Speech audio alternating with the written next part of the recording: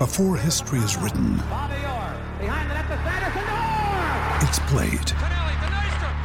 Before it's frozen in time, it's fought one shift at a time. Before it's etched in silver, it's carved in ice. What happens next will last forever. The Stanley Cup Final on ABC and ESPN Plus begins Saturday. All set for your flight? Yep, I've got everything I need. Eye mask, neck pillow, T-Mobile, headphones. Wait, T-Mobile? You bet. Free in-flight Wi-Fi. 15% off all Hilton brands. I never go anywhere without T-Mobile. Same goes from a water bottle, chewing gum, nail clippers, okay, passport. I'm gonna leave you to it. Find out how you can experience travel better at T-Mobile.com/travel.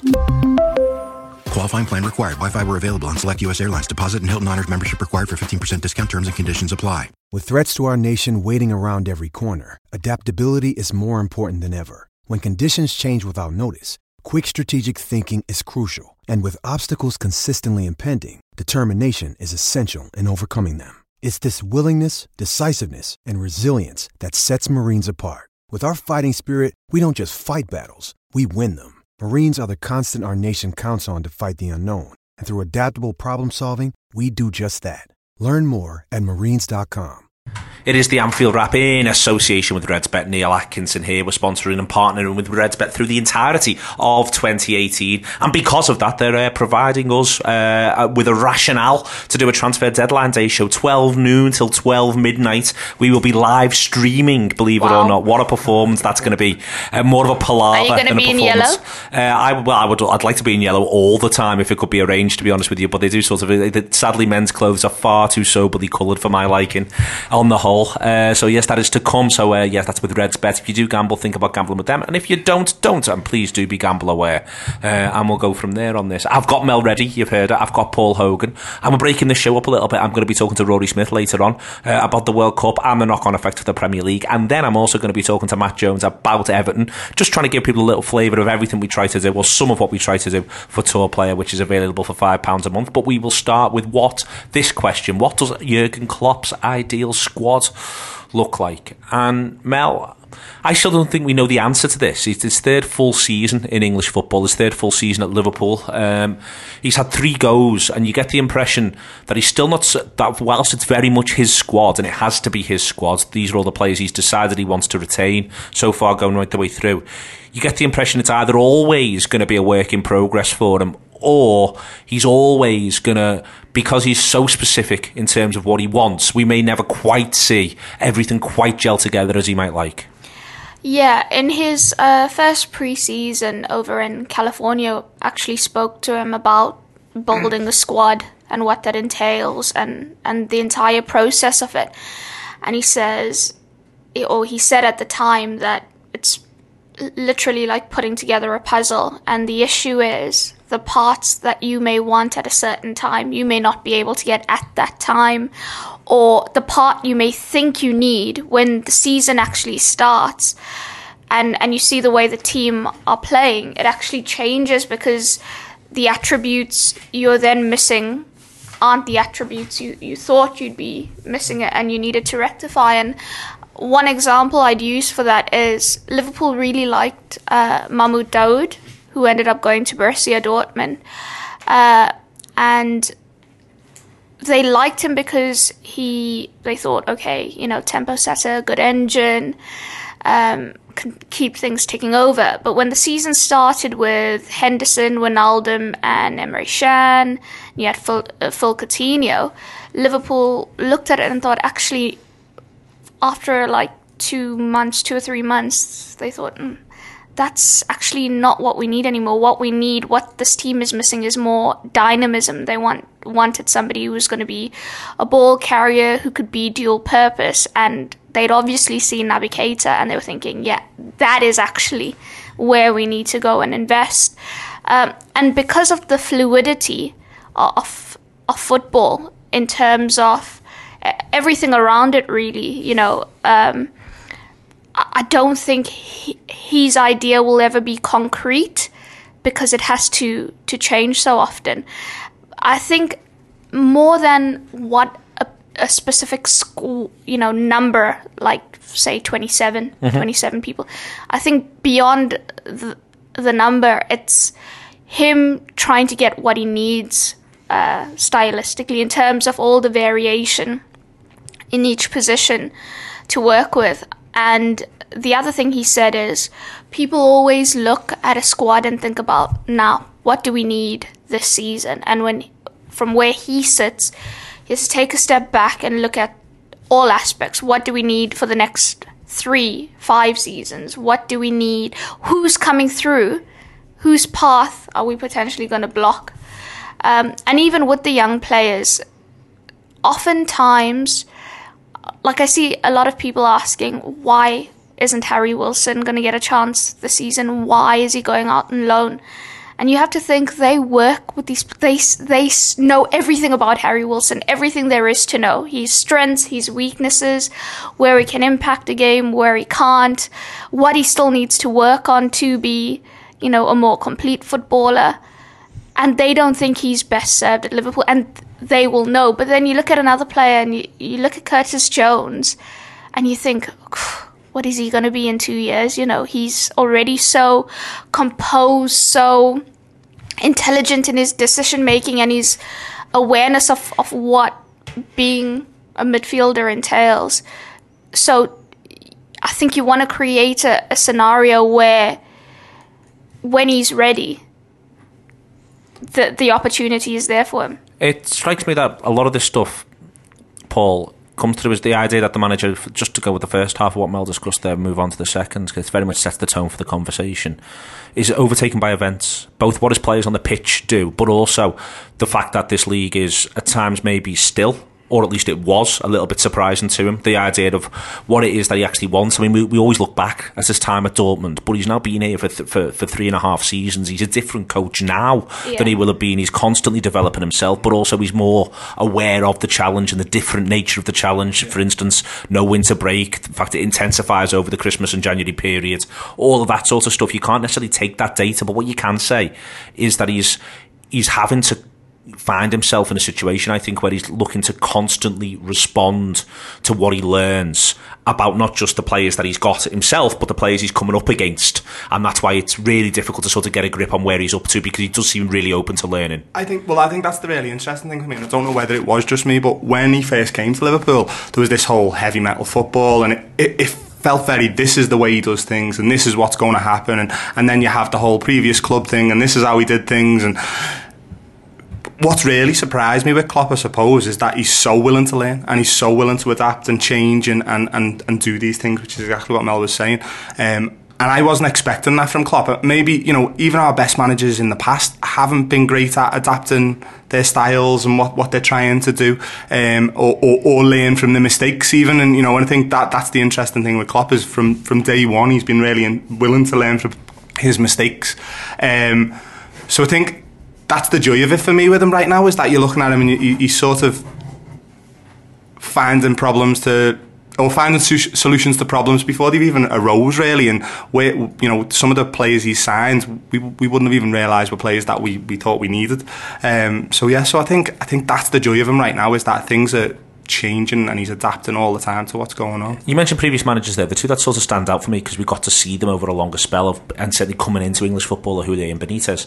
And you got the impression that Houllier could never adapt, and that Benitez could never quite get out of work in progress, couldn't quite get out of compromise. We had the idea, I think, for instance, when he signs Torres, you get the impression he's been wanting to sign Torres for 4 years, or someone like Torres, and then finally you get him and he's like, right, this is what this is meant to look like. Front to back, this is what this is now meant to look like. But he was never able to sort of get the next bit because of the issue with the ownership and his own managerial reign, and it was such graft to get to that point. It strikes me that with Klopp, he's got something that he should be able to look at last season, and whilst it wasn't perfect, if it was perfect it would win everything, but he was able to sort of, there's aspects of it he can point at. He's now adding Keita, he's got Van Dijk in there. He's now put himself in a position of sort of constant evolution, and I think that's really interesting, Paul, that we're going to see him have to constantly evolve, rather than the idea of, for me, he looks beyond missing piece of the jigsaw. We've always said that, missing piece of the jigsaw. Torres, missing piece of the jigsaw. Klopp can't say missing piece of the jigsaw. He's just had a lad score over 40 goals. Yeah. He's now looking for how do we continually tweak the picture, not the idea of how do we complete the jigsaw. I think that's interesting. And next, I think, you look back at them two managers who you mentioned, and Houllier came in and obviously he was really solid at the back, and he was so good at the counter attack. And then you got the impression that he was trying to adapt his style, but whether circumstances took over and he always fell back to first principles off one setback. That's the thing I always took. They get beat once and suddenly it'd be right, it's back to 9 men behind the ball, because we're not doing that. Yeah, quite possibly. And Benitez, again, maybe we can talk about he was hamstrung by what was going on in the boardroom and things like that. Klopp seems to have took all of them things, because right now everything's rosy in the garden. Things seem to be, I know people have got issues with the club at times and things, but in general the club seems to be won. But it hasn't been like that from the day Klopp came to Liverpool. He's had to work on that, and then we've had issues with the transfer committee, all these different things, but he seems so adaptable in that, and that he hasn't got one way. In this heavy metal football, whatever word you want to use, it incorporates so many different things that he's willing to change. Is there going to come a conflict, Mel? 'Cause it's interesting you say about managing 18 months, managing 30 months, 36 months down the line, that's how you're thinking as a manager. But he's never really wanted a squad of stars, is the impression that you get. However, it is worth pointing out that with these things, there's always the exception. He's got a world record fee for a defender, for instance. Yeah. So, we've got to be careful with that.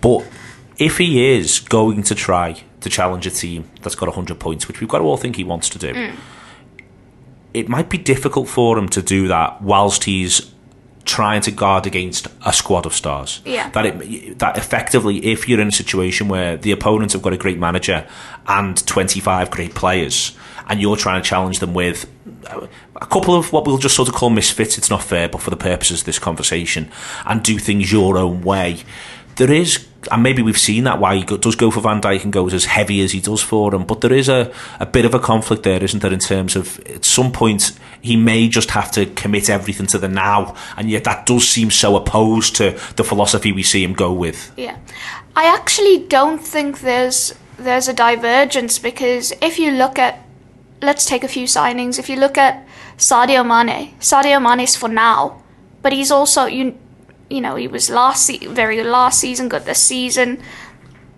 next 2, 3, 4, 5 seasons. So it's not that he's always looking to build something for then and is ignoring what's happening at the moment. It's everything is, he thinks about longevity while also still trying to win now. So in that element, he's not going to go and get a 33-year-old Cristiano Ronaldo for that, no matter how good of a player he is, because it doesn't gel with everything else Liverpool are doing. So I don't think there's a battle between now and then. What I do think is the case is, okay, so he comes in, it's the Europa League final, League Cup final, Liverpool lose, okay, Liverpool go on, secure Champions League football, imperative. Then they do it again, back-to-back qualification for the Champions League, plus reach a Champions League final. So there's this progression, and I think this season he will feel more than ever that while it's inarguable the progress, I think he'll get the sense of we need to really underscore it with something, whatever that is, trophy or a real title push, or a 90-point finish. Yeah, however that shows itself, but he will know that it's the next step to take. But this is why I think it's interesting when you talk about the developmental stuff, Mel, because I think you can almost plot a graph of the extent to which he's shown less and less interest in a project, like around a certain player or something like that. So for the first sort of 6 to 8 months, lads have been projects. You go right the way back to when he started at Dortmund, and he straight away had the young centre-back partnership, and he committed to them, and he was going to commit to them, and he was going to stick with them. And then he comes into Liverpool, and you got the impression he had 3 or 4 younger players who were projects. And last season, you can possibly argue the only one who falls into that category, even though, for instance, Grujic is around for 4 or 5 months, but he doesn't get a sniff, doesn't get near it, is Alexander-Arnold. That everyone else, there's no one else who you can sort of see as a project player. Yeah. And now this season, And I think he's had to do that because of the top 4 challenge, because of the pressuring, because you've got to go at 2 points a game. And I think this season, you're not going to see a project anywhere, I don't think. I think you are going to see that it is all hands to the pump of, right, how do we get to 90 points? Is that fair, or do you think that he still will have the idea that he's got his developmental project running through the campaign? I don't think it's set. I don't think he always thinks that he has to have one, or if he doesn't have one, he's trying to search for one. It just is what's happening at the time, who's there at the time. Remember, Borussia Dortmund didn't have the capabilities Liverpool have in the market in terms of spending. So, but didn't have the expectation either. So exactly, and there's time and a willingness to buy into stuff. That whereas, like I've said, we're at the point now where progress has to go advance, another step, which is quite difficult to do when you've just been in the Champions League final, right? And qualified for it 2 years back to back. Exactly. So something else, Liverpool have to illustrate something else now. And in the context of that, it's much harder. I think Grujic is a good example because I think he's a very good player in terms of his attributes and stuff. But he still needs to work on his positional awareness, understanding of the game. I think his spell at Cardiff helped with his discipline and off-the-ball work. But there's no time to commit to teaching him all that stuff now, given the talent Liverpool have in midfield. So that's why he's best served going to Cardiff again, probably for another season or wherever he goes. But if at this, I don't think, go back to season before last, there's no real Trent Alexander-Arnold is going to be starting right back next season. It happens because it happens, and because he's moving with the flow, not because he was desperate to have a young player in the squad. I mean, he likes that, but it's not essential. I think when I look at the squad at the moment, the obvious, key, glaring, punches you square in the face thing is Liverpool need to buy a goalkeeper this summer, because I think all the other areas you can be fine with. You can think the spine of the squad actually looks quite good. You have a situation now when neither 3 goalkeepers are convincing as number 1. Now, Simon Mignolet's at 202 appearances, so there's no point in him sticking around for what we already know, what we've known for years to be the case, right? Loris Karius has had 49 appearances, I think. And with Loris, when he comes into the team initially after breaking his hand, Klopp takes responsibility there, saying he rushed him into he didn't actually understand the severity of a broken hand for a keeper. And yeah, he sort of takes responsibility for chucking him in too soon, and him having that bad spell takes him back out. Mignolet comes in, and for the first time ever, we saw improvement from him, because for the first time since he'd been at Liverpool, he was actually competing with someone. Every time Liverpool bought a goalkeeper, it was backup. It was to deputise. So there was never, ever a strong goalkeeping department. Then, obviously, I think Karius is now in a position where I don't see how he recovers from Kiev, even with the caveat of concussion. You've seen in the warm-up games already that it's still playing on his mind, his mistakes. He doesn't... Somebody who's worked with him at Mainz said to me about 3-4 months ago, and this was even when he was looking decent, he's unrecognizable. The goalkeeper we don't know who this goalkeeper is, because his biggest thing was he was assertive, he was commanding, he was quite confident, and we don't see all those things anymore, and I don't know how he gets it back, especially since it's going to be so unforgiving. I mean, at Bury on Saturday, every single time the ball goes near him, the home fans are making all these strange noises towards him, and that's a pre-season friendly. Imagine Crystal Palace away on a Monday night. Exactly. It's only going to get harder, right? Now, Danny Ward, to his credit, has only been given 3 games, so we actually don't know, but that tells me everything. That he's been given 3 games when the other 2 aren't convincing. tells me everything I need to know about Danny Ward. Liverpool, that when we talk about the squad, they have to buy a good goalkeeper in this window.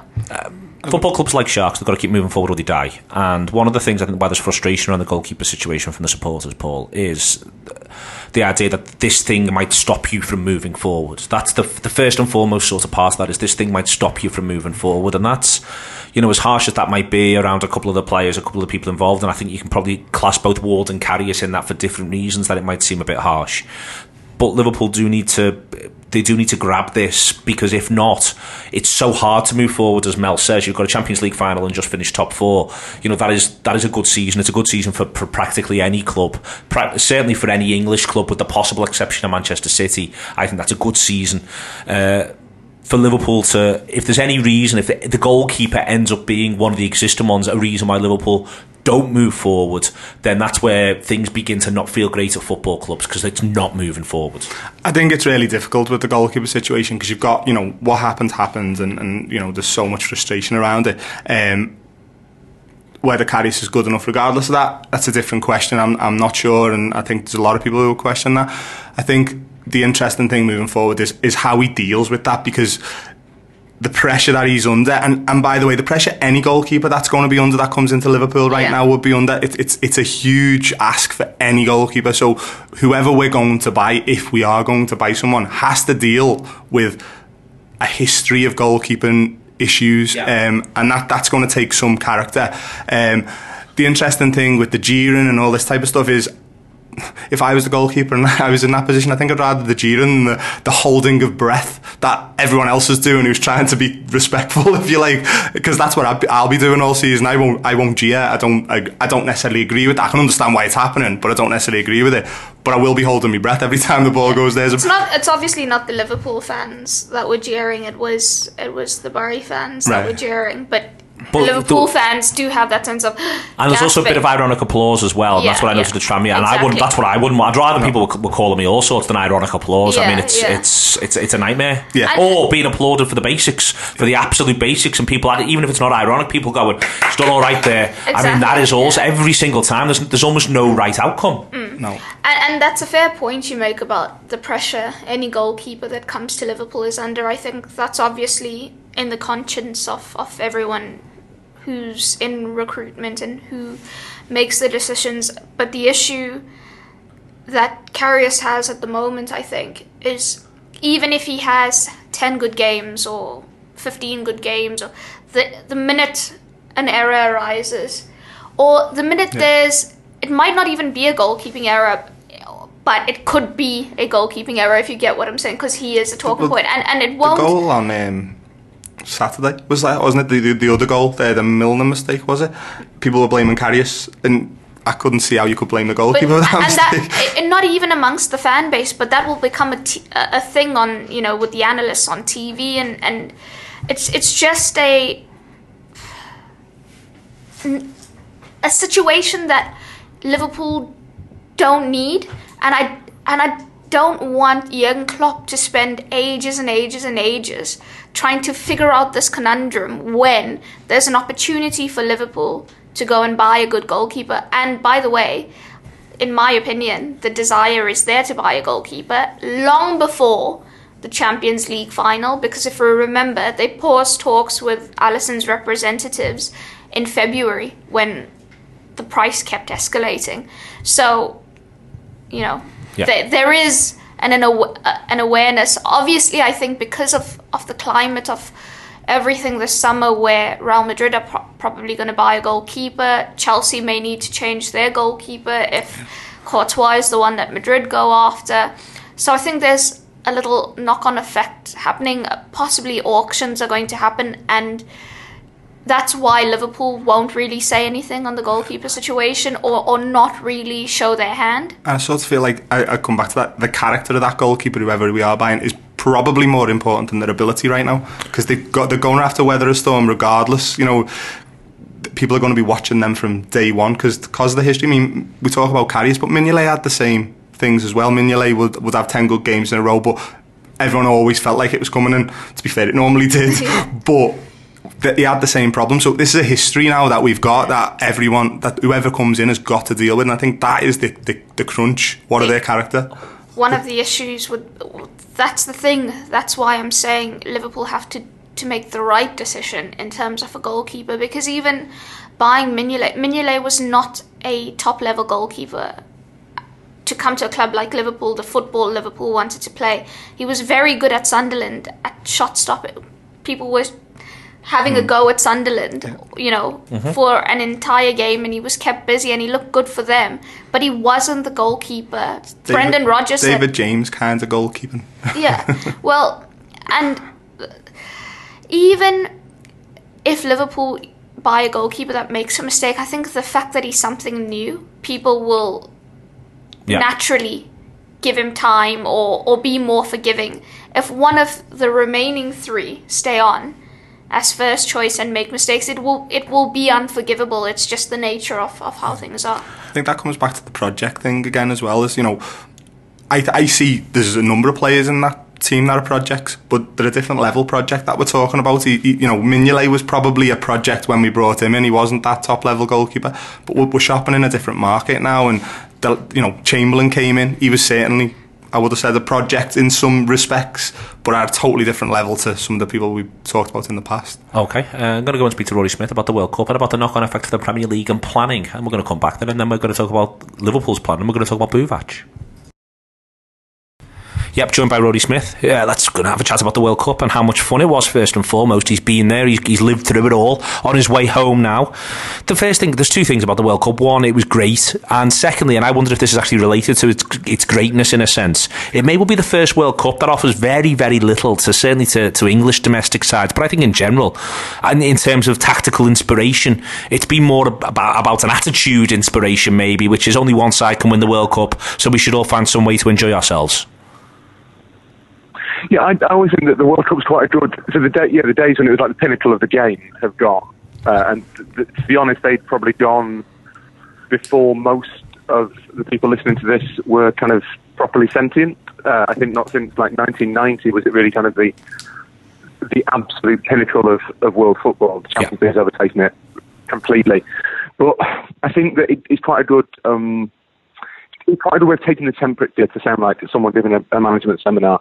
It's quite a way of taking the temperature of where the game is. And what this tournament was really about was, whereas 2010 was about Spain's technical excellence and the fact that they had this system that set them apart from everybody, this one was about it was very much a World Cup of the age of pressing, of counter-pressing, of small teams being really well organised, of little teams being able to compete with the superpowers. Maybe not always win, but certainly give them a game. If there were, apart from England, Panama, there were no real thrashings. And I think that gave it a real sense of kind of chaos and the order being inverted and unpredictability.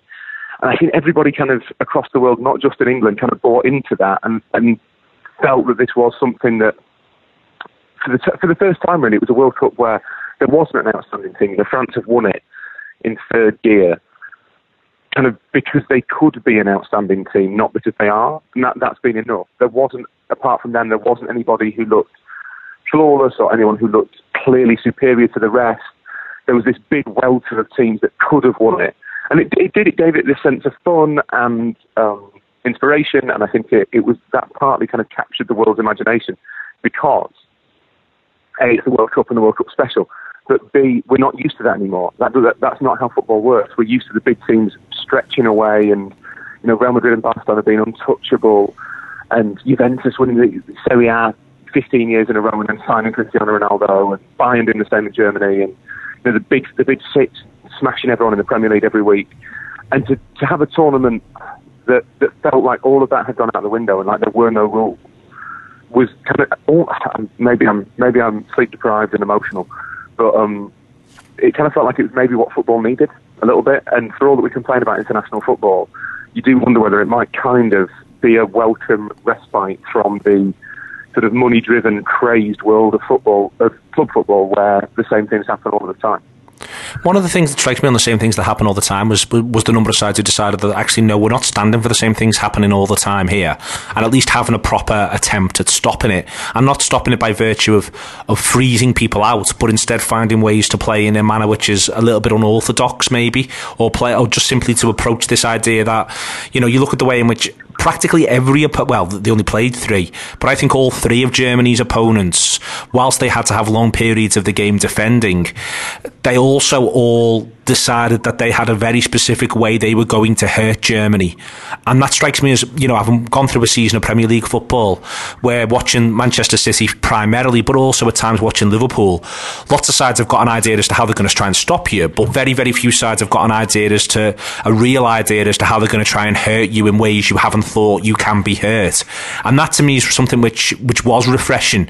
It wasn't as though anyone was reinventing any wheels. As I say, it was more the idea of let's go and let's actually do something here, because you know what, at some point we've got to make these feel as though we can score not just 1 goal but possibly 2 or even 3. Yeah, no, I agree totally. And I was at the Germany-Mexico game, which feels like it was a lifetime ago. And it's one of those things, it's quite hard to explain, but what Mexico didn't make any sense to the Germans, and that's why they beat them. Because I think the Germans were assuming that this would be a Champions League game where you have a plucky kind of underdog like a PSV Eindhoven or a Porto or whatever, and their job is to sit back and try and break and be respectful, and Germany's job is to have the ball, and eventually Germany win 2-0, and that's how that works. And everyone thinks, didn't PSV do well, didn't they resist, that Bayern Munich get the points? And the Mexicans didn't see it like that. The Mexicans had a very specific plan to take the Germans on. I think it's funny enough, if the Mexicans hadn't blown it against Sweden in that last group game, if they'd only lost 1-0, they'd have won that group. They would have eventually run into England in the quarterfinals, and I think the plan the Mexicans used against the Germans would have worked against England as well. But they had this sort of these lightning-fast breaks, but within those breaks, the players made choices that players in club football don't make. And whether that was to carry the ball for longer, whether it was to sort of overload certain wings at weird times, they did all these things, and you could tell the Germans were sort of thinking, no. That's not what you're meant to do. If you're going to break, you have to do it like this, because if you watch European football, whether it's domestic or continental, it all follows the same pattern, and all players make the same choices, because that's how they're coached.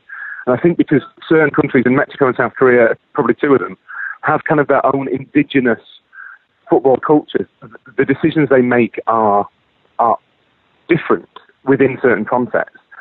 And it's something we've lost from international football, and it's disappeared completely from club football, but it is a way that teams that aren't fancy can compete with the superpowers. And I think too often, you're right, the managers think, right, we can stop them scoring if we do this, this and this. Very rarely do they think we can actually hurt them as well, other than from a set piece or, you know, a lucky goal this way or the other. And I guess with the World Cup, it's easier because, Juan Carlos Osorio had 6 months to prepare to face Germany and Germany alone. And it was interesting that against Sweden, he clearly kind of invested a lot of time in Germany, but not really thought how to beat Sweden. And they don't lose 3-0, don't come top of the group, get Brazil in the last 16, and they're out. And I guess you can't do that in club football, but I do think there is a shortage of ambition from the mid-ranking teams when they come up against the really big boys, because you can understand it when it's a newly promoted side wanting to limit the damage, or a team in the cup or whatever. But if you're kind of West Ham or Leicester, or one of those teams that should be finishing 8th, 9th, 10th, you should be trying to have a go at Manchester City. You shouldn't just be sitting there and thinking, right, well, if we get away with a 2-0 defeat, we've done all right.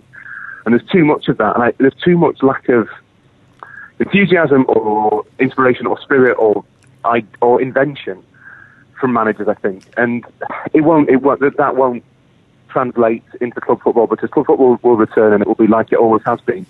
But I do think the World Cup just offered a little glimpse that you don't always have to succumb to reputation, and that again is incredibly refreshing. You mentioned that the club football will return and it will be club football. It is though worth pointing out that we're in ever so slightly uncharted waters. I keep talking about this. Firstly, we've had this reality that in a Premier League sense, we've had 2 seasons going on, I think, simultaneously. I'd say for possibly 2 weeks now, certainly for a week and a half for most clubs. And there is a very real possibility, and it may be no bad thing for them, but that there might be a number of Premier League clubs who, certainly in terms of recruitment and also sales, are nowhere near maybe as prepared for 18-19, and with the transfer window closing early as is normally the case. It may well be that there's a fair few sides who are about to be caught on the hop, and there might actually be a virtue to accepting that and not doing a great deal this summer. Well, I always think that, you know me, Neil, I always think that the World Cup should be like the ancient Olympics, and you should have to declare a truce from all wars. And I think it's the same with the transfer market in the World Cup. I think you should not be allowed to sign deals during the World Cup. But I have been surprised, and I also hate transfers, but I have been surprised that there's been so little activity from most teams. I know that obviously there's a couple of really big deals have gone through in the last couple of weeks, and Liverpool got a couple done. Got Fabinho done. Obviously already had Keita in the bag before the tournament. But I've been really surprised that given that we have now, a month before the transfer window shuts for English teams, 20 days, that they haven't been more active, because they are going to run out of time, and they are already at disadvantage, because the European teams will be thinking, right, well, yeah, you've shut your window on August 14th, that's great.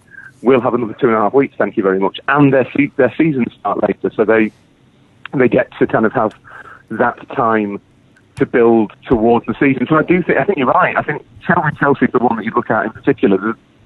The fact that their new manager arrived after pre-season had started is ridiculous, and to be honest, scarcely believable. And they could get now. Hazard said that he wants to go. I think Courtois raised doubts over his future. So you've got a new manager in who's got a really specific way of working and a really specific style that he wants to teach his players to play. He's got 4 weeks before his first game, and he might lose 2 of his key players in that time. And I don't think that's the only one. I know United have signed a couple. I think Arsenal seem to have done most of their business, although it's all been very, very low key. I am surprised that there hasn't been, more of a welter of deals going through, or that more clubs didn't try and do what Liverpool did and at least get one or two of the big ones in early so that they can hit the ground running. Because the World Cup's always a problem. You know, every team will have players coming back in dribs and drabs for the next probably 3 weeks, depending on how far they got in the tournament. And that is disruptive anyway, and I'm sure the managers have built it in. You don't then need the added disruption of throwing in new players. And to be honest, there is a case for, and I'd hope that more managers have looked at what Pochettino and Klopp have done over the last 2 years, and more managers might think, actually, do you know what, I will just wait. If I can't get the exact player I want, and they will know they'll all know who they want. But if the deals drag on, or if they don't become available, or the price goes too high, you'd like to think that maybe they'd think, right, well, I'm not spending that money, I'll stick with what I've got. They've all got good squads already. But it does seem to, I think that's right. I think that the World Cup it's almost as though the World Cup has distracted everybody within the clubs from what they should be doing, and that's possibly natural, but it's also slightly odd given how much money rests on all this stuff. So it may well be that we do have a bit of a sort of weird and chaotic start to the season, but that's not a bad thing. That's a good thing. If the big teams are losing, that would be in the Premier League's interest and in the interest of most leagues across Europe. Last little thing I wanted to grab you on before I let you go. I know you're about to get a flight, so if you haven't got time to answer it, say, Neil, let's do this on a separate time, because I think it's really interesting. I'd like to do 20 minutes. Is the idea that from the England point of view through the tournament, it appears from the outside looking in that England supporters, I would say mostly enjoying their football full-throatedly, was misconstrued as arrogance on a world stage, in a manner that sort of was reminiscent to me of the European Cup run for Liverpool. Although I would say that if anything, on the whole, I'd like to think anyway, Liverpool are more prone to that sort of arrogance, given the history of the club and all of that sort of thing. And the fact that I actually think it makes a difference and it's a positive in terms of achieving things. But it strikes me that that happened, and that then there's a lot of people sort of cocking a snook at the idea of people really loving football, if you know what I mean, and really loving a football team and really getting behind them, and that seems a bit sad. I think, I agree with you. So I was really impressed. I think England fans in recent years have been not especially good fans in terms of how much they expect of their team, how they react when those expectations are met, and kind of how they regard their place within the world order. And I've always thought that part of the problem with England is overestimating where England should be, but also massively underestimating where everybody else is. And this view that kind of, we should beat Colombia. What's Colombia? And you think, well, Colombia's a team with a better international record than you, to be honest. And it's the same with, Belgium or Croatia or whoever. England has an ability to underestimate how good everybody else is. That's not especially helpful. Partly because it makes, every time you lose to them, it makes it seem much worse. I think this year it's been different. It has felt more playful. It's felt more. Certainly initially it felt more ironic. It felt more kind of. It's not really a word, but memey. It was all. If you watch those memes, they are all. There is a joke. There's no question. There is a joke. And I think as the tournament started to unfold and as the joke got less funny, it started to look like something else. And it's within the kind of the subtleties of it. It's difficult to translate humour. It's easy to claim irony when you're not being ironic in hindsight. I think it seems that maybe the English fans, the English press didn't necessarily pick up on that were the sources of annoyance. There was the easy side of the draw stuff. So after the Croatia game, the journalists and the fans who were saying, look, we haven't been arrogant, we didn't underestimate Croatia, they were right, because they didn't. The coverage was all, maybe they'll be tired because they've played extra game, and, an extra hour effectively in the last 16 of the quarters. And I think that's a legitimate thing to say. That's not underestimating Croatia. I found it slightly weird the Croatians got offended by that. And if anything, I think that came out of a place of respect for how good Modric and Rakitic and Mandzukic are, to say, look, we might have a chance that they'll be knackered. But at the same time, everyone was saying, the impression the English were giving was, this is the easy side of the draw. That's quite offensive to the other teams in it. No one else was saying that. The Swedes weren't saying this is the easy side of the draw. The Croatians weren't saying this was the easy side of the draw. That was kind of an English thing. And it did look from the outside like an easier side of the draw, but then to the teams involved, that's quite offensive. And the other thing I think is that refrain from Three Lions of it's coming home. It's not arrogant, but it is slightly. I think everyone can now see why maybe that seems a little bit conceited to foreigners. It's parochial a little bit, isn't it? Who's to say where home is? And we know that song is kind of ironic, and it's meant more about hope than it is about arrogance. It's more a critique or a mockery of what it is to be an England fan than it is saying this is we're the greatest country in the world. But they weren't singing all of the lyrics. They were singing "It's Coming Home." That's all they were singing. And I think to foreigners or to other teams, that probably is quite annoying. And you maybe have to to an extent, you just have to accept that. I think that sometimes if you sing stuff and you're a high-profile team, then people will accuse you of arrogance. And it felt with Croatia particularly like they were just doing it to get themselves through. That was just what they used to kind of get themselves up. That little extra bit for the semi-final, and that's fine. That happens. But overall, I think this has been a good summer for kind of the reputation of England and England fans. I think they've generally done well. They've rehabilitated themselves, both the team and the fans, in kind of the international football community a little bit, because they've added something to the tournament for the first time in ages. They've genuinely they were part of the party, and that doesn't normally happen. Normally there is a World Cup and then England sort of near it, whereas this time it felt like that England were part of what was happening, and that's really encouraging. And it's a kind of a shame, I guess, that there's this coda to it where there's this sort of slight bitterness about kind of, well, we weren't being arrogant. Yes, you were being arrogant. No, we weren't. But that's just, it's just because it's partly just like English is lingua franca. Everyone understands the chants. Like, if you listen to what the Argentinians and the Brazilians are singing, they're really arrogant. But the chants are, and that's fine. That's what football's about. But because they're in Spanish and Portuguese, they're not quite as easy to translate. So I guess it partly comes from kind of England's position of primacy and the interest in England through the world. But to be honest, I mean, if you said to fans, don't sing anything arrogant, what on earth would anybody sing? I've been to But by far the greatest team the world has ever seen. Yeah. You're in Sunderland. By far. No, you're not. It's just ridiculous. Like, the greatest team the world's ever seen was like Brazil 1970. Not some team that's ninth in the Premier League in November. But they all sing it. I mean, everything, the fans' chants are arrogant, essentially, if you boil them down, but they're also kind of meaningless. They're not to be taken 100% seriously. So I think it's a shame that that's been the way that it's ended, given that England, well, put it this way, for the first time I wasn't absolutely delighted that England were out, and I didn't feel that the tournament was better for their absence than their presence when they went out. I thought they genuinely contributed something, and that should be what kind of England takes from this tournament, not this weird debate about, oh, well, foreigners are really touchy, we can't sing what we want. That's kind of missing the point, I think. Excellent. I will leave you to make the rest of the way home, take some time off, relax, put your feet up, and then plan for a transfer window. I don't know if you have to do anything to do with that now, do you? Do you have to do anything to do with that? Sorry, mate, I didn't hear that. Do you have to have anything to do with the transfer window now, or with the New York Times stuff, or what? Do you just get to take it easy and laugh? My plan is to disappear for about 3 weeks and then slowly emerge from a cocoon. Excellent stuff. Well, we'll let Rory go and get hopefully by that stage, all the transfers will have been done. Okay, we'll let Rory go and get into his cocoon. Let's get back to Mel and Paul.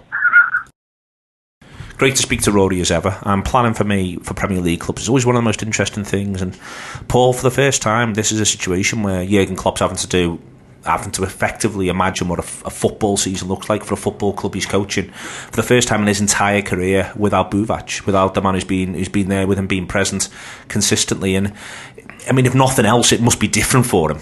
Yeah, it's interesting. It's interesting what that backroom team looks like now, isn't it? And who's going to take what roles? Because I make the assumption that there's people in there who are going to take up some of the roles that Buvac was taken. So it'd be interesting to understand what the makeup of that is. They've got Pep Lijnders back.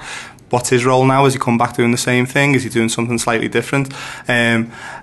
We've just been doing a session on leadership with young people in a school actually before we came here. It's interesting how many of these great leaders that we talked about, they always talk about Gerrards and then there was leaders, sort of political leaders, but how many of them had really interesting seconds in commands who were really interesting characters. So, you know, it'd be interesting how that works for Klopp and how much of an impact he had, really. Voices matter to managers, I think, Mel. I think voice is an important thing.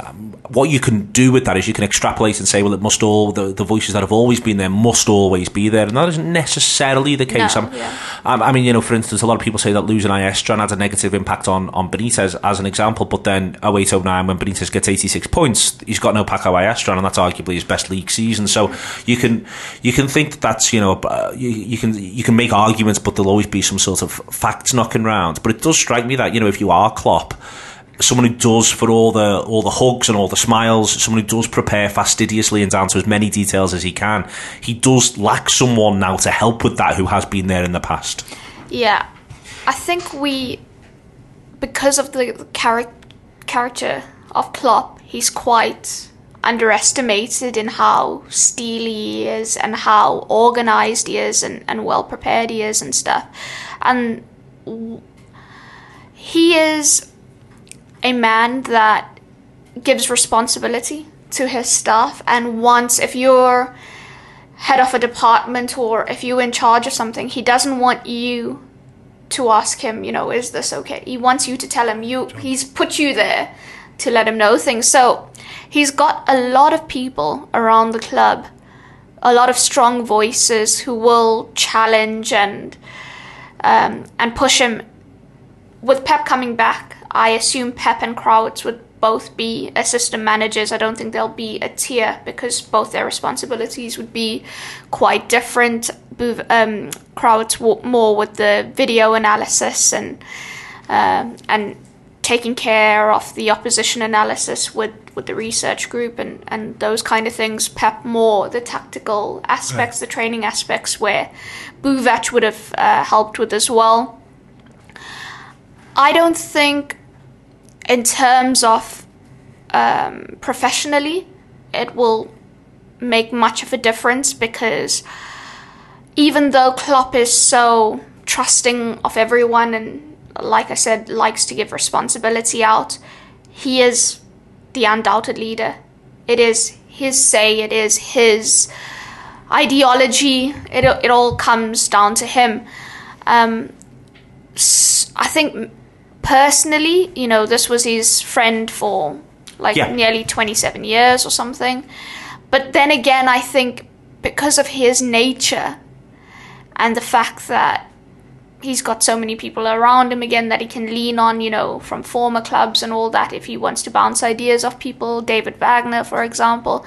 So I don't think Are you surprised that there hasn't been a named replacement, or are you not surprised by that, knowing what you know about the inside? No, I'm not surprised by that, club? because he likes to work in everything is close-knit, everything is family, everything is the sense of we're all pulling together in the same direction. Can I ask you another question on that? You mentioned David Wagner. Do you think there's a possibility he will have approached Wagner to see if he wanted the job? No. No? Wants him to cut loose and be Huddersfield manager and have his own career? Yeah, David Wagner's going to be, he'll do good things at Huddersfield, as he already has done, and he'll go on to be a top manager for another good club. I can only see his career progressing that way. I don't think Klopp would have even thought that. That's a slight on David Wagner, I think. With Buvac, I think a part of it is not wanting to be second fiddle all the time. Maybe he thought he could go and be a first team coach somewhere else. Maybe the annoyance of always having to be a part of instead of the vital part. But yeah, I can't see it being too much of an issue, especially since the law is laid down at Liverpool in terms of the requirements in a tactical perspective, what the philosophy is, the playing style is, obviously with variations depending on a position and stuff, but what Liverpool are about. The dressing room culture is very strong, very carved out, so you don't need help. The dressing room self-polices with the senior players committee, so you don't need a voice in there from the coaching staff, if you understand what I mean, because it's that self-sufficient. So I don't think it will be an issue. Okay, going to chat now to John about the US tour, which has been long on the cards, and then we'll come back and we'll work through that too. And on this broken up Anfield wrap, I've got John Gibbons with me now to chat. Broken up in a good way, John. We're getting lots of different varieties and viewpoints and voices. That's no bad thing, is it? It's a bit of variety to spice of life, as they say. I'd like to think so. And speaking of the spice of life, the Anfield wrap is going on tour. We're really excited about America for a variety of different reasons. But one of them is that we get to do 3 live shows. Yeah, the live shows are one of the most fun parts of the job, really. It's bossed that we get to go on the tours, but the reason why we can is because obviously we put these live shows on and lots of people come and experience it, really. And yeah, the huge amounts of fun. If you speak to anyone who's been to one or has seen the kind of the Anfield Wrap live in action, will tell you it's just a party, it's a celebration. It's celebrating the fact that Liverpool are in these towns and in these cities and determined to kind of drag it out for as long as possible, because that's what football's all about. It is indeed. I think it's important that it's not. I mean, it's dead interesting, because sometimes we hear, and I'm not going to name names, and it's not. By the way, don't even think for a second we're talking about anything else to do with Liverpool. But when you sometimes hear about what other live sort of podcasts do, it all sounds really sedate. So sometimes we'll turn up in a place and they'll say, yeah, they turned up, they had a few drinks, they sat on the stage and they went from there, and their armchairs are involved or something like that.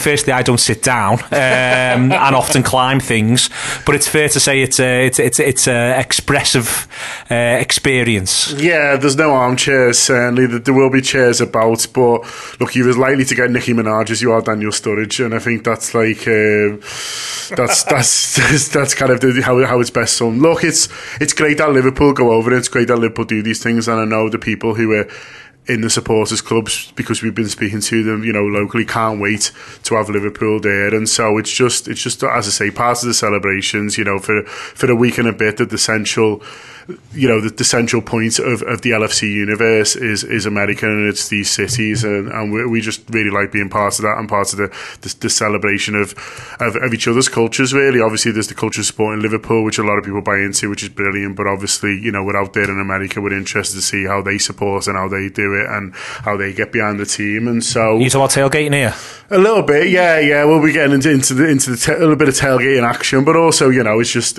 you know, it'll be fun to see, and I realise that it's a big deal for, you know, a lot of people who live either in these towns or close to them for Liverpool to be coming, and they want to make the most of it. They want to celebrate it, and yeah, we'll give as much of that as you've got.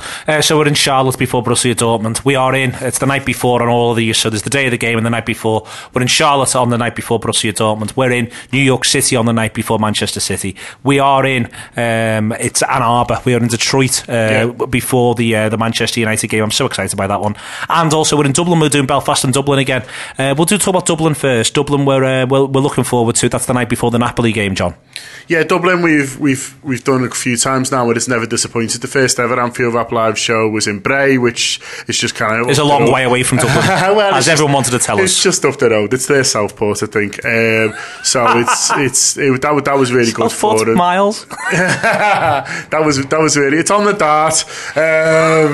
Local knowledge. That was really good fun, and that was like a big turning point of the company, really, in terms of how we viewed it and what we realised that it was capable of doing. And so that Bray night will always be kind of very dear to a lot of us who were there to experience it. But since then, we've been to Dublin quite a few times, and we've done shows generally around the games. And look, a Dublin crowd never disappoints. You know, you don't have to invite people from Dublin to join in. They're there before you. Ready to do so. If they don't like something, they'll scream out and tell you. If they want to get involved, they'll scream out and tell you. And you know, if they need to go to the toilet, they'll scream out and tell you. Yeah, can't wait to get to Dublin. That's in the Bolton Factory, and that is on the 3rd. And then there's this opportunity that's arose in Belfast, John, which we're doing, which is the last ever show at Mandela Hall. Yeah, which is mad that it's us, but it is us, and it's funny because they're doing like a last night at Mandela Hall thing, which is 4 days before ours, which is like the closing gig is kind of like 4 days before our one. And then there's something mad on like a couple of days later, which I think is even madder than us. I was about to say, I bet you the people who put that one on are saying there's something madder than us on 2 days later. But then it's us. But it's my favourite venue I've ever done a live show. It's unreal, and the history there is fantastic. A lot of the best bands, not just in the UK, but you know, in the world, have all kind of passed through there, and it's an amazing place. They've always looked after us really, really well. I love Belfast, and yeah, it was. We weren't going to do it, and we were going to go a bit later, but the closing Mandela Hall, and I don't know what they're replacing it with. And yeah, as I say, the opportunity came, and they've kind of been able to help us out and get us in there on the Thursday. So we're made up. So do come if you're listening. You're from Belfast. It's your last chance to get in Mandela Hall as it is now. You know, it's a chance to see the Anfield Wrap live. We're putting it on for a tenner. We've got Timo coming over and singing. So we're doing it cheap, and we're doing it to get the room full and just to kind of, you know, enjoy one last night in this absolutely brilliant place that the Clash played. All the tickets are available on C Tickets. Listen, we're going to have an absolute ball in Charlotte. We're going to explode in New York City. We're going to have a fantastic time when we get to Ann Arbor, when we get to Detroit. I cannot wait for 110,000 people watching Liverpool. I so much hope that happens. We're going to have a celebration in Dublin the night before, and we hope to grace Mandela Hall. That's what we're doing across that. We mentioned on City Talk, we are also on the 9th going to be doing an all-day transfer deadline day live stream show for you. Tell your mates, whoever they support. We're really, really looking forward to that one. We've got an unbelievable, we're so excited, an unbelievable run from now until the start of the season ahead of us. So if you're in any of those places, come and see us. If you are looking forward to transfer deadline day, come and share it with us. This is the Anfield Wrap, and we love the tours. This pre-season tour then, Paul, I think when they first started, and it'd be interesting to get your view on it, you know, Liverpool supporters in Liverpool were a little bit sceptical, and I think one of the things that we've got to see from all the footage that you get abroad, and you know, I've been lucky enough to see it because by virtue of being there, I think the first thing that you take from the tours is it's nice to see Liverpool supporters somewhere else in the world get to watch their football team. As basic as that is, as simple as a sentence that is, before you get onto the, you know, all the grown-up conversations about commercial realities and all of that sort of stuff, there is, I'd like to think now in Liverpool, there is now, we've grown, we've developed, there's a simple pleasure in watching supporters elsewhere get to do what we're lucky enough to get to do 19 times a season in the league.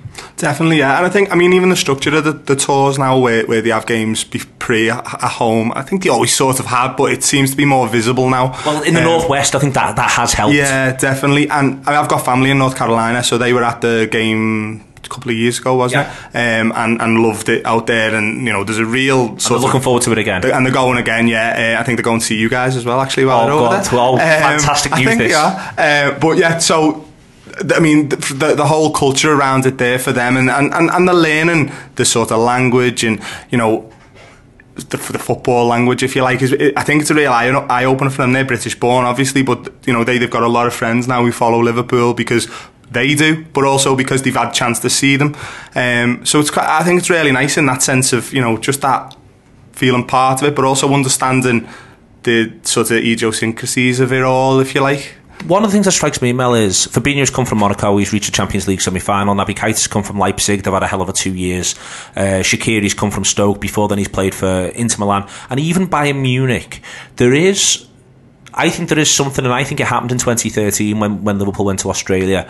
I think there is something about these tours and the reaction they get from the overseas supporters at every step of the way that tells these players, this is the biggest club you've ever played football for. Yeah, it is massively eye-opening, and all players reference it when they've been on a tour. And often, even if you've not spoken to them and they've not said anything, you can see the reaction when they come out the bus and their face, and when they're post a training session, if it's an open training session, they can't wait to get over to the fans because what's preceded that during this session, the chanting, and it's like being at an actual game with the amount of people that show up.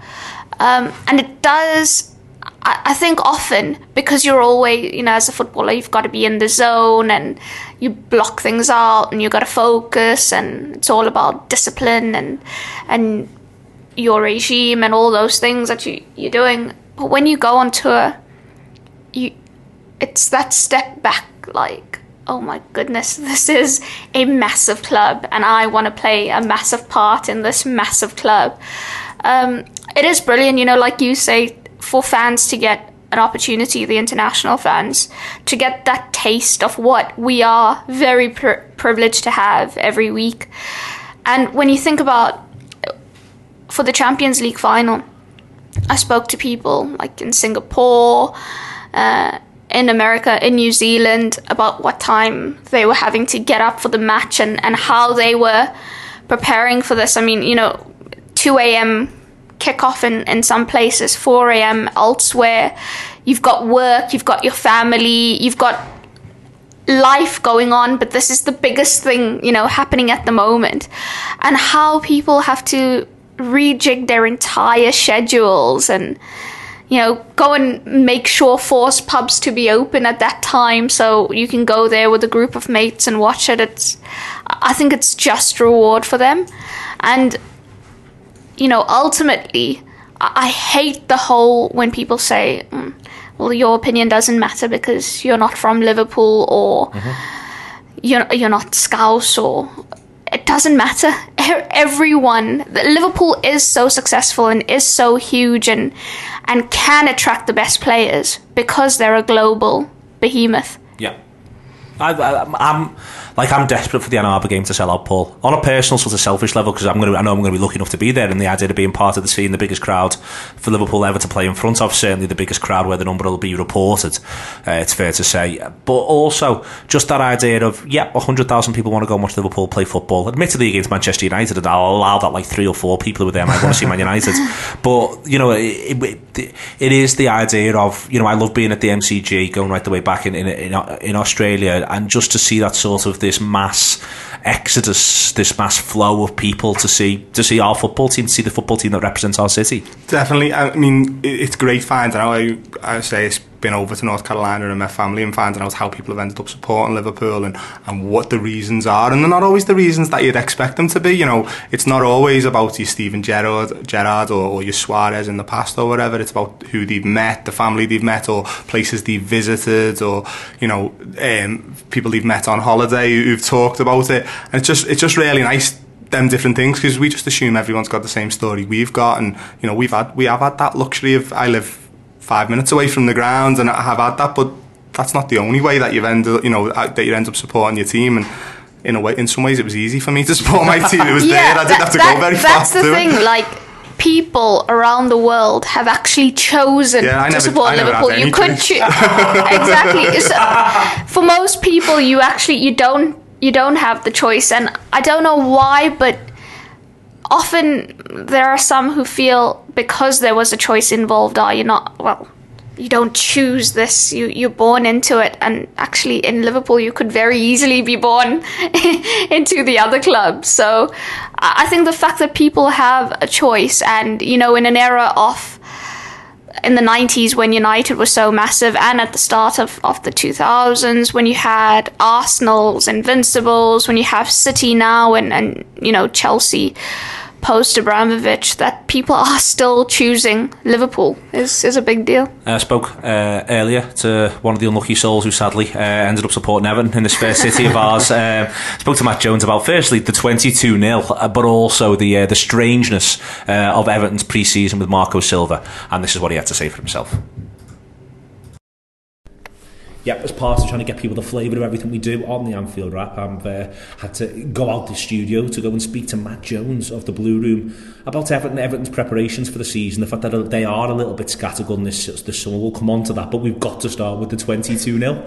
22-0 against a side no one's ever heard of. The goalkeeper turning his back was the one that made me laugh the most, but there were others. Yeah, there were plenty. I mean, it's when you see the lads actually trying to defend properly and not get to do that right. I think that's even worse, but yeah, giving up like that was quite hilarious. And I was away this weekend and wasn't really following it that much because I didn't think it'd be much of an event of a game really, but just checking my phone, it was half time, I saw I think it was 14-0 at that point, or 13-0. It's absolutely crazy, and you've got to question the benefits of anything like this. I think the club's official Twitter accounts are following it like it's an actual real pre-season game as well, putting out all the scores and everything. I think that the poor lad who did that must have been feeling quite sorry, bit gutted, mustn't he? But no, I think we were just talking then before we hit record, and I think it was just a case of Silva's over there on the training camp of Austria.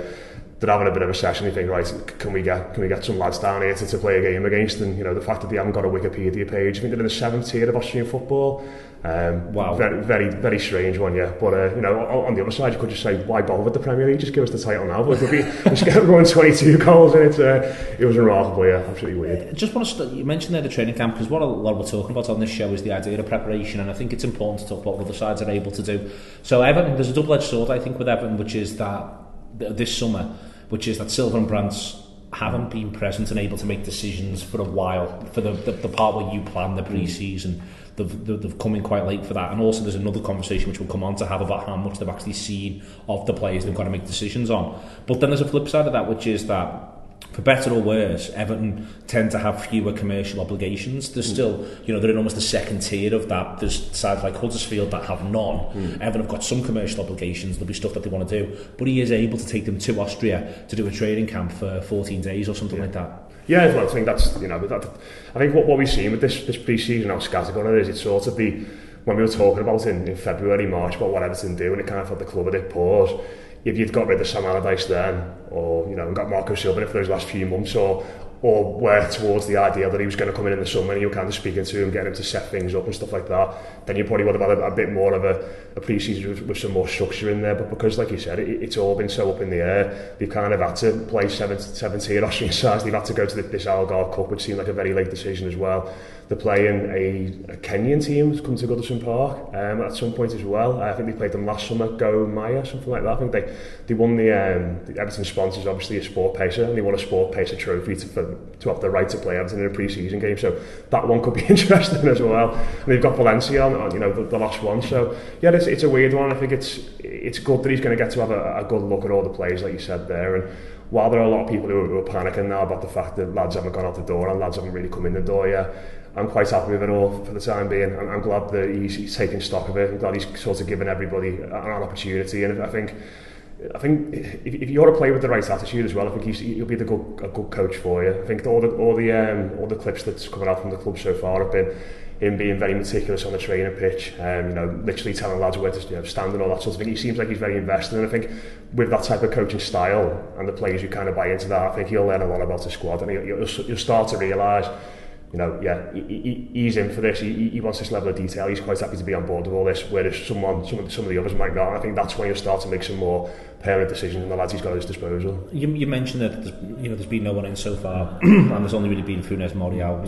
It strikes me that there's he hasn't got to work with them, he hasn't seen them, but this is now, for them and him, this is almost like an audition period.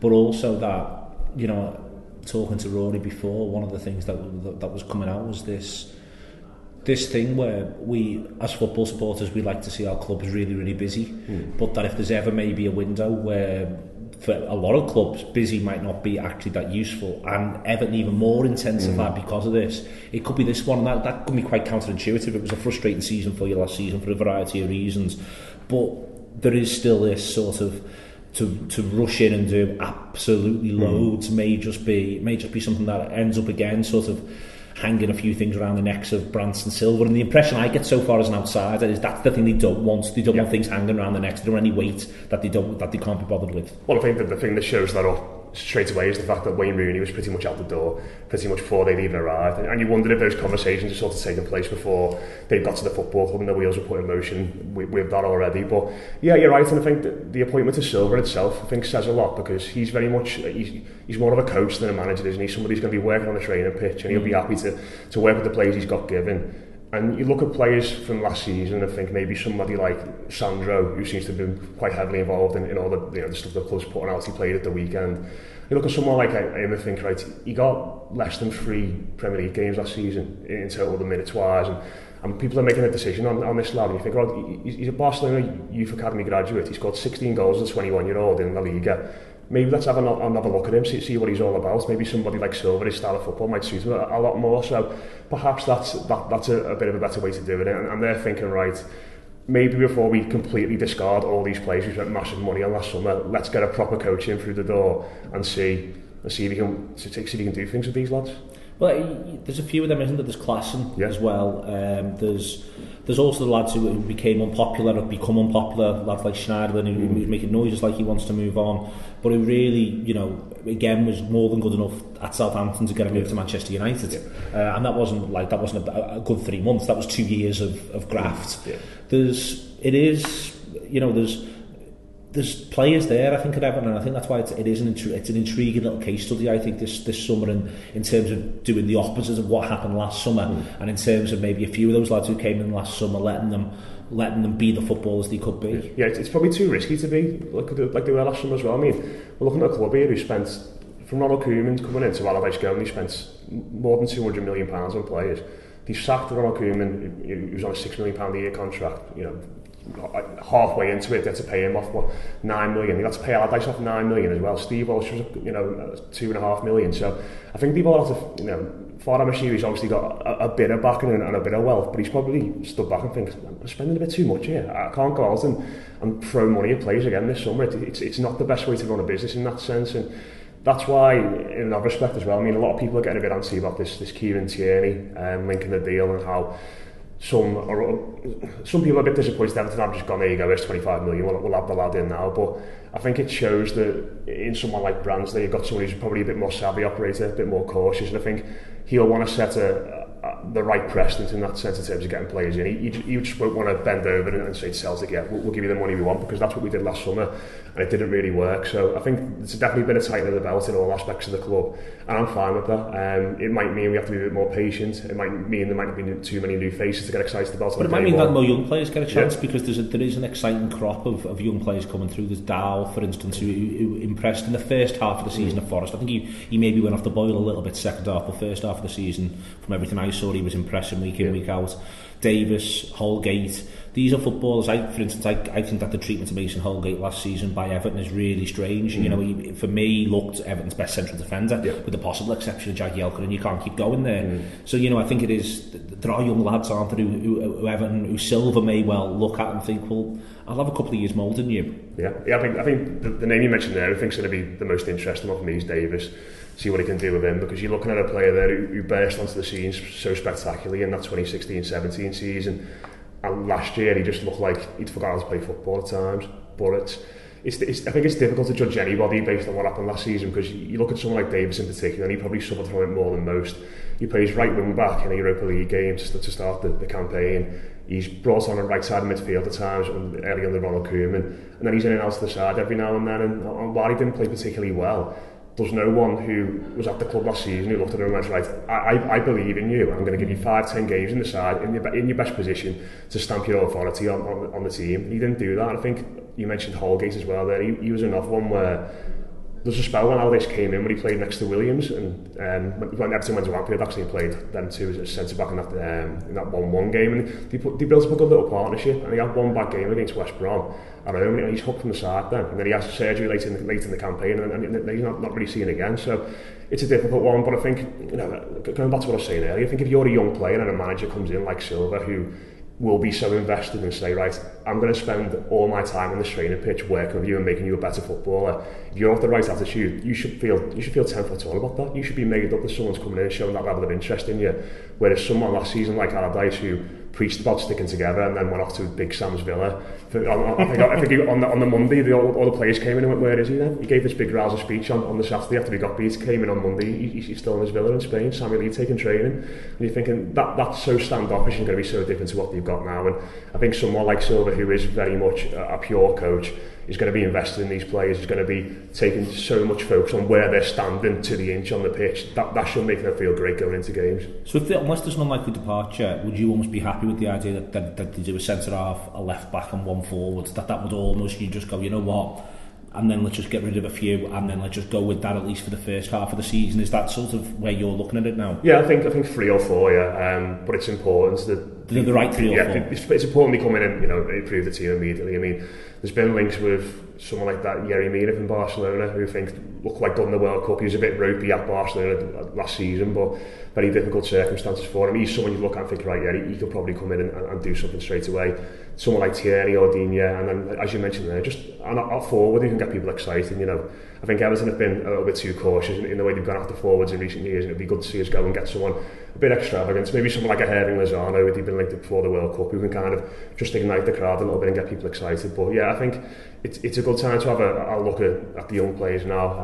Lookman's another interesting one, because I think the noises are that he'd be quite happy to go off to Leipzig and play there. They've obviously bid for him, but the club are putting a lot of stock in him. But I suppose what that does then is I think a lot of those players that we talked about and we spoke about on the review show earlier in the week, when I went away from that, I was thinking, you know, these lads aren't 16, 17, 18 anymore. I think you look at Davis is 20 now, Dow's 21, John Joe Kenny's 22.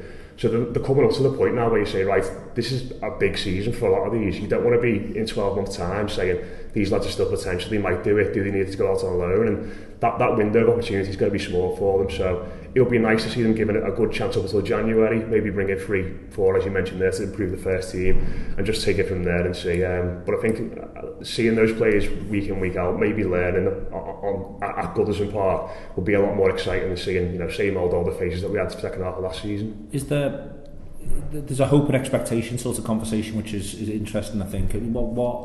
Firstly, what are you hoping for? But secondly, what you're expecting, and let's get to be a football supporter when we talk about what you're hoping for, and then be, you know, maybe a bit more of an ardent realist in what you're expecting this season. But what do you think is reasonable for either of them? I think taking expectations, I think we could see the team start quite fast. I think they've got quite a favourable run. They've got Wolves away 5:30 on the first day, which is a bastard of a game, to be honest. But I just feel like that's been set up completely. That could be probably one of the most buried stadiums I think we could see anywhere in the country that weekend at R5 and back in the league. So that's a hard one, but I think they've got a very, very favourable run after that. I think they don't play any of the last season's top 5 until November. All right. So it's quite good in that sense, and that should give him a chance to kind of get his plans across, because I think it will take a bit of time. Maybe struggle. Watford started well last season as well. Yeah, of course, yeah.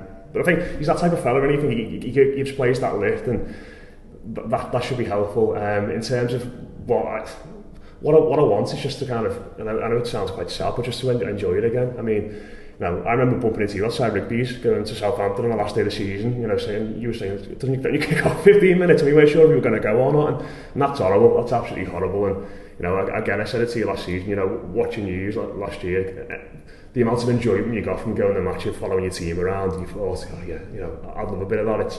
It's been far too long, and there is potential. I think there is potential to ignite Goodison, and you know, we were speaking on one of our shows the other day about the stadium moving out. If it happens in 3 or 4 years or whatever, you're looking at less than 80 games at Goodison Park in the Premier League still to go, and that clock's ticking. And I think people are starting to realise that now. And even though last season was so bad and, you know, the football was terrible, you sold out on season tickets again. You sold out every single home game last season for the 2nd year in a row. So people are still going. People are still wanting to see something. And there is potential to ignite something here, I think, and it's just whether he's the right man, and the style of football he plays and the young players he brings into the team can all amalgamate to make that happen.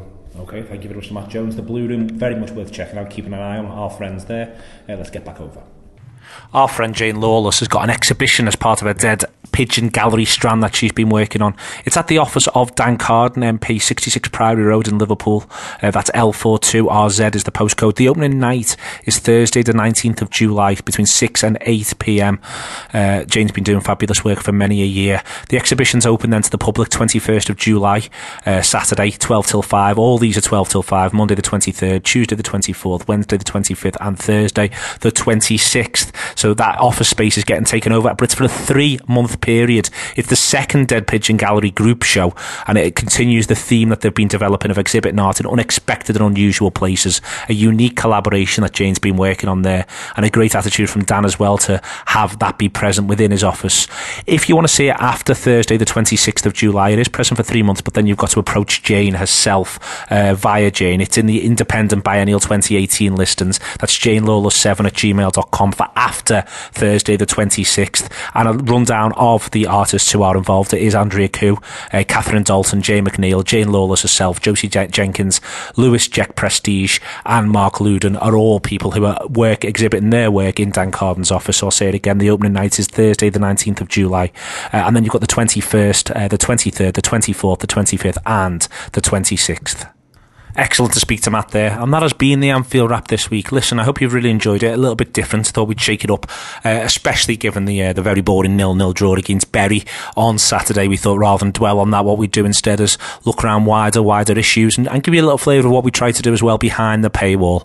The Anfield Wrap this season, we do hope to be the perfect companion for Liverpool supporters. We do about 5 shows around every single match, every single weekend, in terms of previewing those shows, and we'll be doing about 5 shows as well, looking back at the weekend's action, at the weekend's game where Liverpool are concerned, and also taking the wider Premier League picture.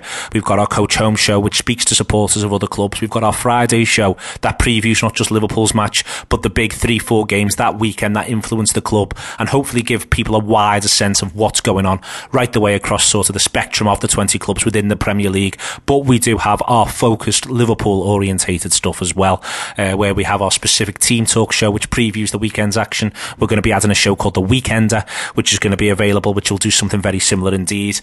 We have our show with the relationship with City Talk that we've got, plus then we've got the Anfield Wrap main show and the review. All of that to come across every single match right the way through the season. And between now and the 9th of August, when we've got our transfer deadline day live streamed special, we are looking and focusing in on Liverpool's transfers and Liverpool's recruitment for the season as a whole. Listen, it's theanfieldwrap.com/subscribe to get involved with the Anfield Wrap player. £5 a month for that. We really do believe it is very much worth that money, very, very much worth it indeed.